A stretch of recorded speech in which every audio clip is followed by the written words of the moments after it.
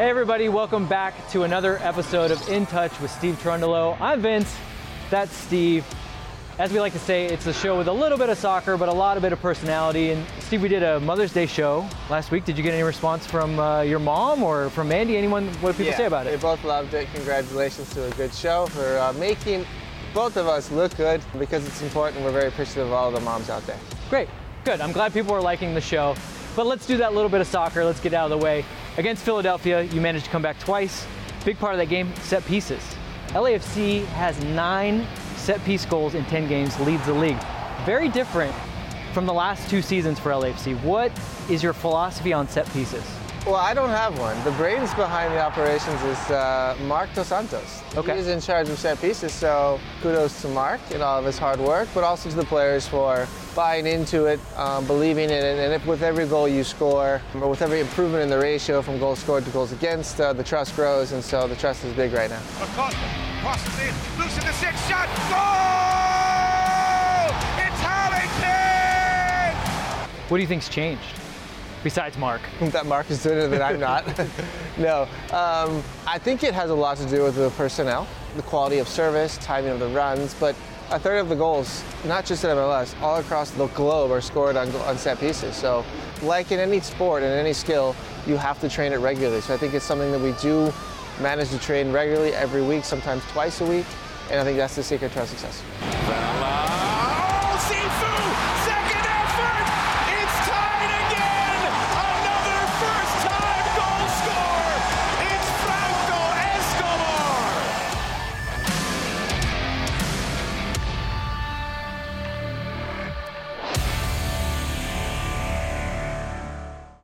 All right, let's move forward to the theme. The theme is based off of the fact that LAFC, top of the West, number 1 in the West, took on number 1 in the East this past week. So we're doing number ones when you were 1. If you guys can believe this, Steve and I are only about 5.5 years apart. I don't know who that says more about. Probably me. I'm doing this show while he's on the field.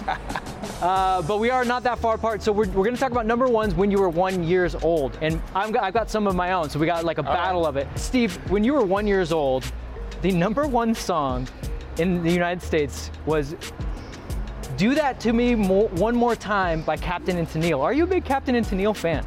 I can't say I am, I'm sorry. I was born in '84, so we're talking about '85. The number 1 song when I turned 1 year old in 1985, "Power of Love" by Huey Lewis. I think I might, if it's a competition. Yeah, you got that one. So now you guys get the idea. We're doing number ones, pop culture number ones, when both Steve and I were 1. A lot of ones going on here. The number 1 box office movie, I'll give you a hint. It was from a galaxy far away. A galaxy for Star Wars? Yeah. Star Wars. If you're starting to put the timeline together, 1980, can you think which Star Wars it was? Empire Strikes Back? Bingo. See, I said I was only going to quiz you if I felt like you could do well in it. Thank you. 1985. Can you guess what would have been the number 1 movie in 1985? 1985. E.T.? Close.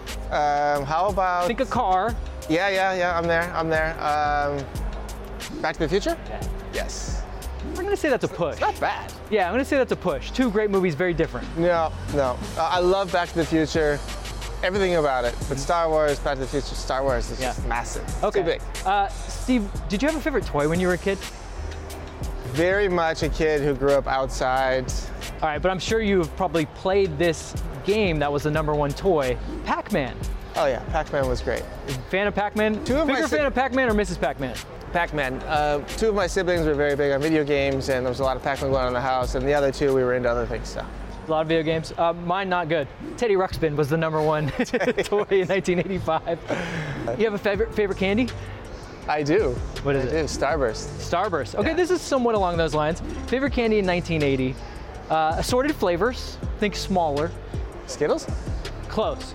Jelly Belly jelly beans. Jelly Belly jelly beans. I would have never gotten that. Never gotten it. Mine, oddly enough, 1985. It was the first year they were introduced. Sour Patch Kids. Okay. Okay. You want to take a guess at what gas was in 1980 per gallon? Price? Yeah. Per gallon? Oh, I mean $1.20 maybe. Wow. Okay. $1.19. 1980. Wow. There you Super go. close. Let's do a sports one. So 1980, 1985 was actually a special year for Los Angeles. Can you guess why in sports that might be? Maybe the Dodgers? The Lake Show? Yep. 1980, the Lakers won, and they also won in 1985. Okay, okay. All right, let's round it out with this one. This should be fun. Somewhere along the lines of the gas prices. The median home price in the United States in 1980. $142,000. I mean, you would be closer to what it was in 85, 86. So in 85, the median house value in the United States was $96,200. Okay, okay. In 1980, it was $47,000. Wow, okay.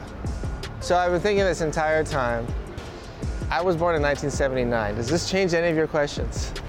No, because once again, it's number ones when you were When one. you were one, okay, okay. See, there you go. Okay. And with that, that wraps up another episode of In Touch with Steve Cherundolo. We'll see you next week. Steve just finally got the theme. We'll do a little bit better next week. We'll see you guys then.